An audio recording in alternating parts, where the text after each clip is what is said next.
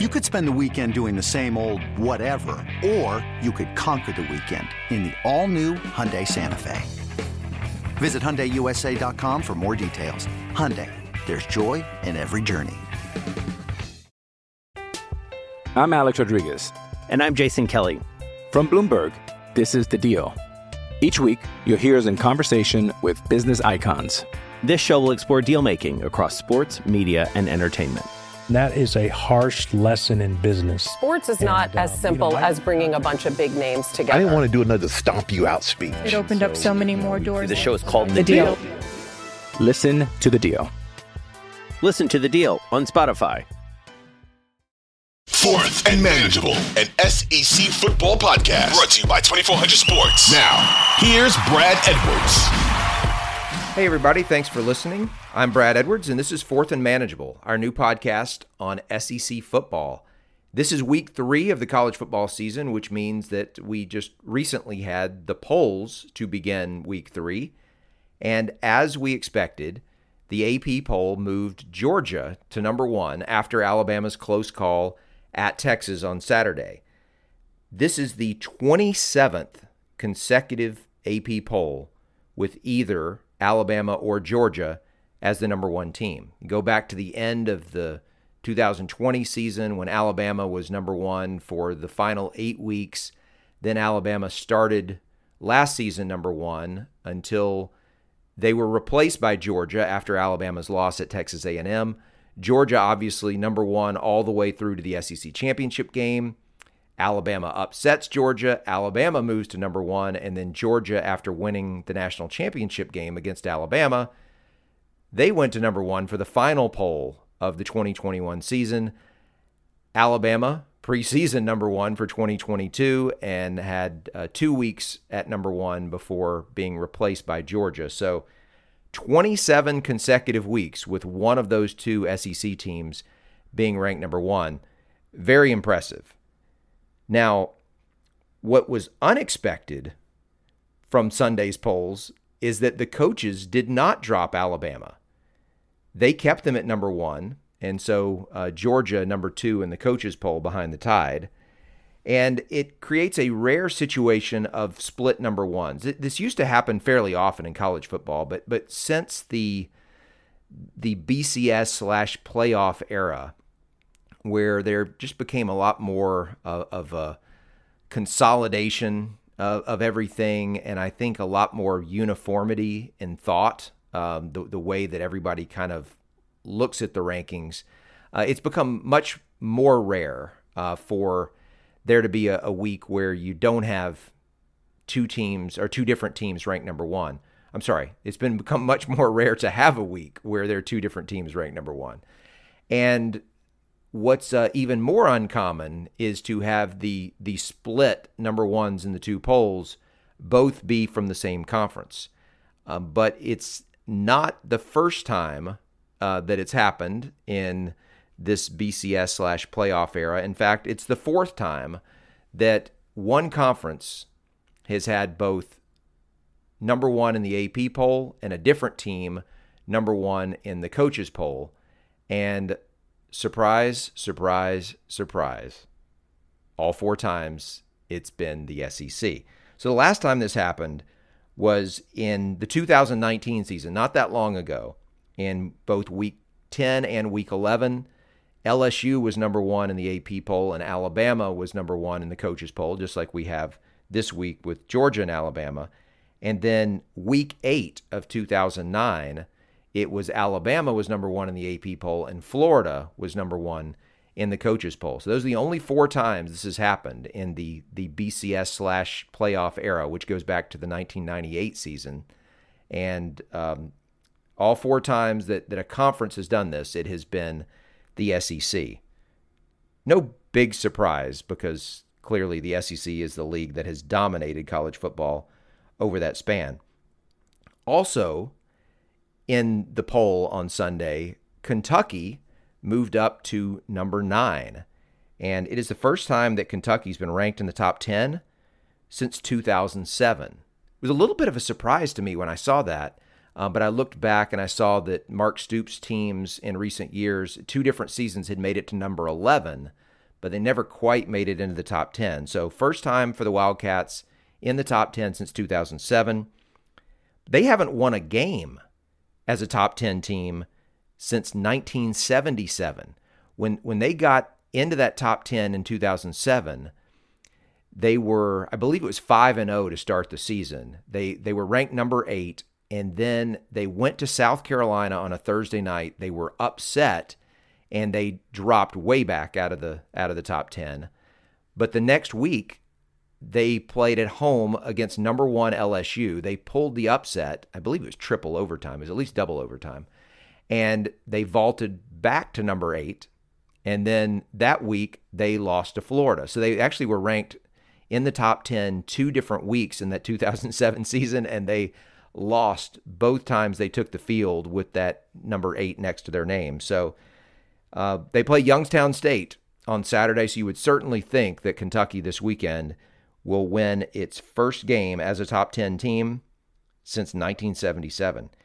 What's also interesting is with Kentucky now, having ended that drought of being in the top 10, the only SEC school that has not been ranked in the top 10 of the AP poll at some point in the last 10 seasons is Vanderbilt. And that's not a surprise, that Vanderbilt hasn't done it, but every other school in the SEC, at least 1 week in the last 10 seasons, so since 2013, has been in the top 10, which is pretty amazing. And it shows the depth of the conference. And, we're going to add 2 more teams to the league in, just a couple of seasons with Texas and Oklahoma. And you would think that sometime in the first few seasons in the league that Texas and Oklahoma will be ranked in the top 10. So it just goes to speak to the overall depth of the league that you can have that many teams and, from one season to the next, you might not have the same. I mean, look, outside of Alabama and Georgia, you might not have the same teams that are on top all the time, but you're going to have a lot of competition year in and year out throughout the rest of the league. And I think you see that through that particular stat or trend or whatever you want to call it. Also, in the top 10 this week is Arkansas. Arkansas is at number 10, 1 spot behind number 9, Kentucky. And you see 4 SEC teams now with Georgia, Alabama, Kentucky, and Arkansas in the top 10. And I saw a clip from Sam Pittman's press conference earlier this week where he mentioned Bobby Petrino's teams and the success they had. And if you remember correctly, back late in the 2011 season, there was 1 week where the top 3 teams in the nation were all from the SEC, all from the SEC West. It was number 1 LSU, number 2 Alabama, and they obviously ended up being 1 and 2 into the national championship game and played each other. But number 3, I believe it was Thanksgiving week, was Arkansas. And that was before Arkansas played LSU and lost and took their second loss of the season. They ended up losing to both LSU and Alabama that year. That was Bobby Petrino's team. And Sam Pittman was just making the comment that, he really appreciated the job that Petrino had done because it had helped them recruit. And the reason he was mentioning that is because Petrino is the coach of Missouri State, which is who Arkansas is playing this week. So Petrino coming back to Arkansas, which is an interesting aspect of this game. But when I heard him say that, I was like, that there's something to that, which is that despite just the just drastic lows of the program right before Sam Pittman took over, and the lack of wins in conference play, it wasn't like you had to go back all that far to convince recruits that Arkansas could be really good. I mean, it was just at that point basically 10 years earlier, that they had been ranked number 3. And it's not like you think about the situation that Nebraska's in right now, as they have to replace Scott Frost. They go look for a new coach.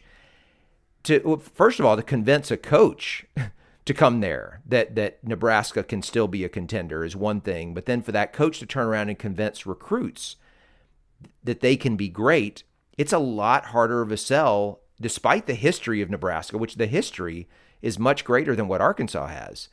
But it's been so long since Nebraska was a contender late in the season that I don't know how many recruits are going to really buy into that at this point. And for Sam Pittman, he didn't have to go back that far to show when Arkansas truly was a contender for the national championship very late in the season. So it could be done, and I thought that was interesting and probably appropriate that he thanked Bobby Petrino and his staff for what they had done, because it was a very useful thing for Arkansas recruiting. And then one other thing, as we get off the polls here, and by the way, I want to just give a quick thank you to collegepollarchive.com. Which was the source for a lot of the information that I just gave you. For those of you who love to look up things on your own, bookmark that site, collegepollarchive.com. They've got just about anything you would want to be able to find on the history of the AP poll, and that was where I was able to get a lot of the good stuff that I just shared with you. So the last thing is, after 2 weeks, I was noticing the incredible completion percentage that Will Rogers, the Mississippi State quarterback, has. Almost 79% of his passes he's completed, and I just wanted to check and see where that ranked, and it ranks fourth nationally. And I'm looking at the list, and what struck me is that he is the only player of the top 6 right now in completion percentage who is not a transfer. You look at number 1 is a guy named Henry Colombi, who is the Marshall quarterback, just engineered that upset of Notre Dame over the weekend, who was previously at Texas Tech. Number 2 is Caleb Williams at USC, who just transferred from Oklahoma following Lincoln Riley there. Garrett Schrader, the former Mississippi State quarterback, is actually 1 spot ahead of Will Rogers. He's now at Syracuse, for those who didn't know. Number 5 is Taulia Tagovailoa, to his little brother, who transferred from Alabama to Maryland. And then number 6 is LSU quarterback Jaden Daniels, who was a transfer from Arizona State. And so as I'm looking at this, it just kind of reinforced to me. I'm Alex Rodriguez. And I'm Jason Kelly.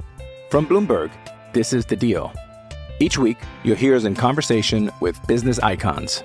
This show will explore deal-making across sports, media, and entertainment. That is a harsh lesson in business. Sports is not as simple as bringing a bunch of big names together. I didn't want to do another stomp you out speech. It opened up so many more doors. The show is called The Deal. Listen to The Deal. Listen to The Deal on Spotify. The transfer, I don't want to say the transfer portal, because players have always been able to transfer, but the idea of being able to transfer in and play right away, and how coaches are now able to use that to their advantage. And especially in some of these cases where there's a relatively new head coach, to be able to go out and find someone who already has college experience, who you know is going to fit your offensive system, and plug them right in, it's a lot more of a quick fix than having to recruit someone right out of high school, allow them to get the experience and learn the offense and all the things that kind of go into, being able to have success on that side of the ball. It's not easy. It's not impossible for a true freshman to do. We've seen some good ones in recent years, but it's not easy. And so I think what we're really witnessing as we look at this stat sheet here is the impact that these transfer quarterbacks can have, especially with new coaches who are trying to install a new offense, and they need someone right away who's a good fit for that offense. And that's just where we are right now in college football. And it's not just quarterbacks, obviously. There are a lot of positions where this happens, but it's the most important position on the field and the one that's going to have the greatest correlation to your team winning games. And so it is a quick fix, and I think it's something that we're only going to see increase, is the number of quarterbacks who are transferring if they don't get the chance to start right away, because they see things like this. They see guys who go to another school and they find a place where they fit better, And some of them have success. Now, I'm sure if we look at this list, week 10, you're not going to have 5 of the top 6 be transfers. But it really just shows, especially early in the season, being able to get an offense going and how important that is to have someone who fits your system. So just one observation on my part that I wanted to share with you.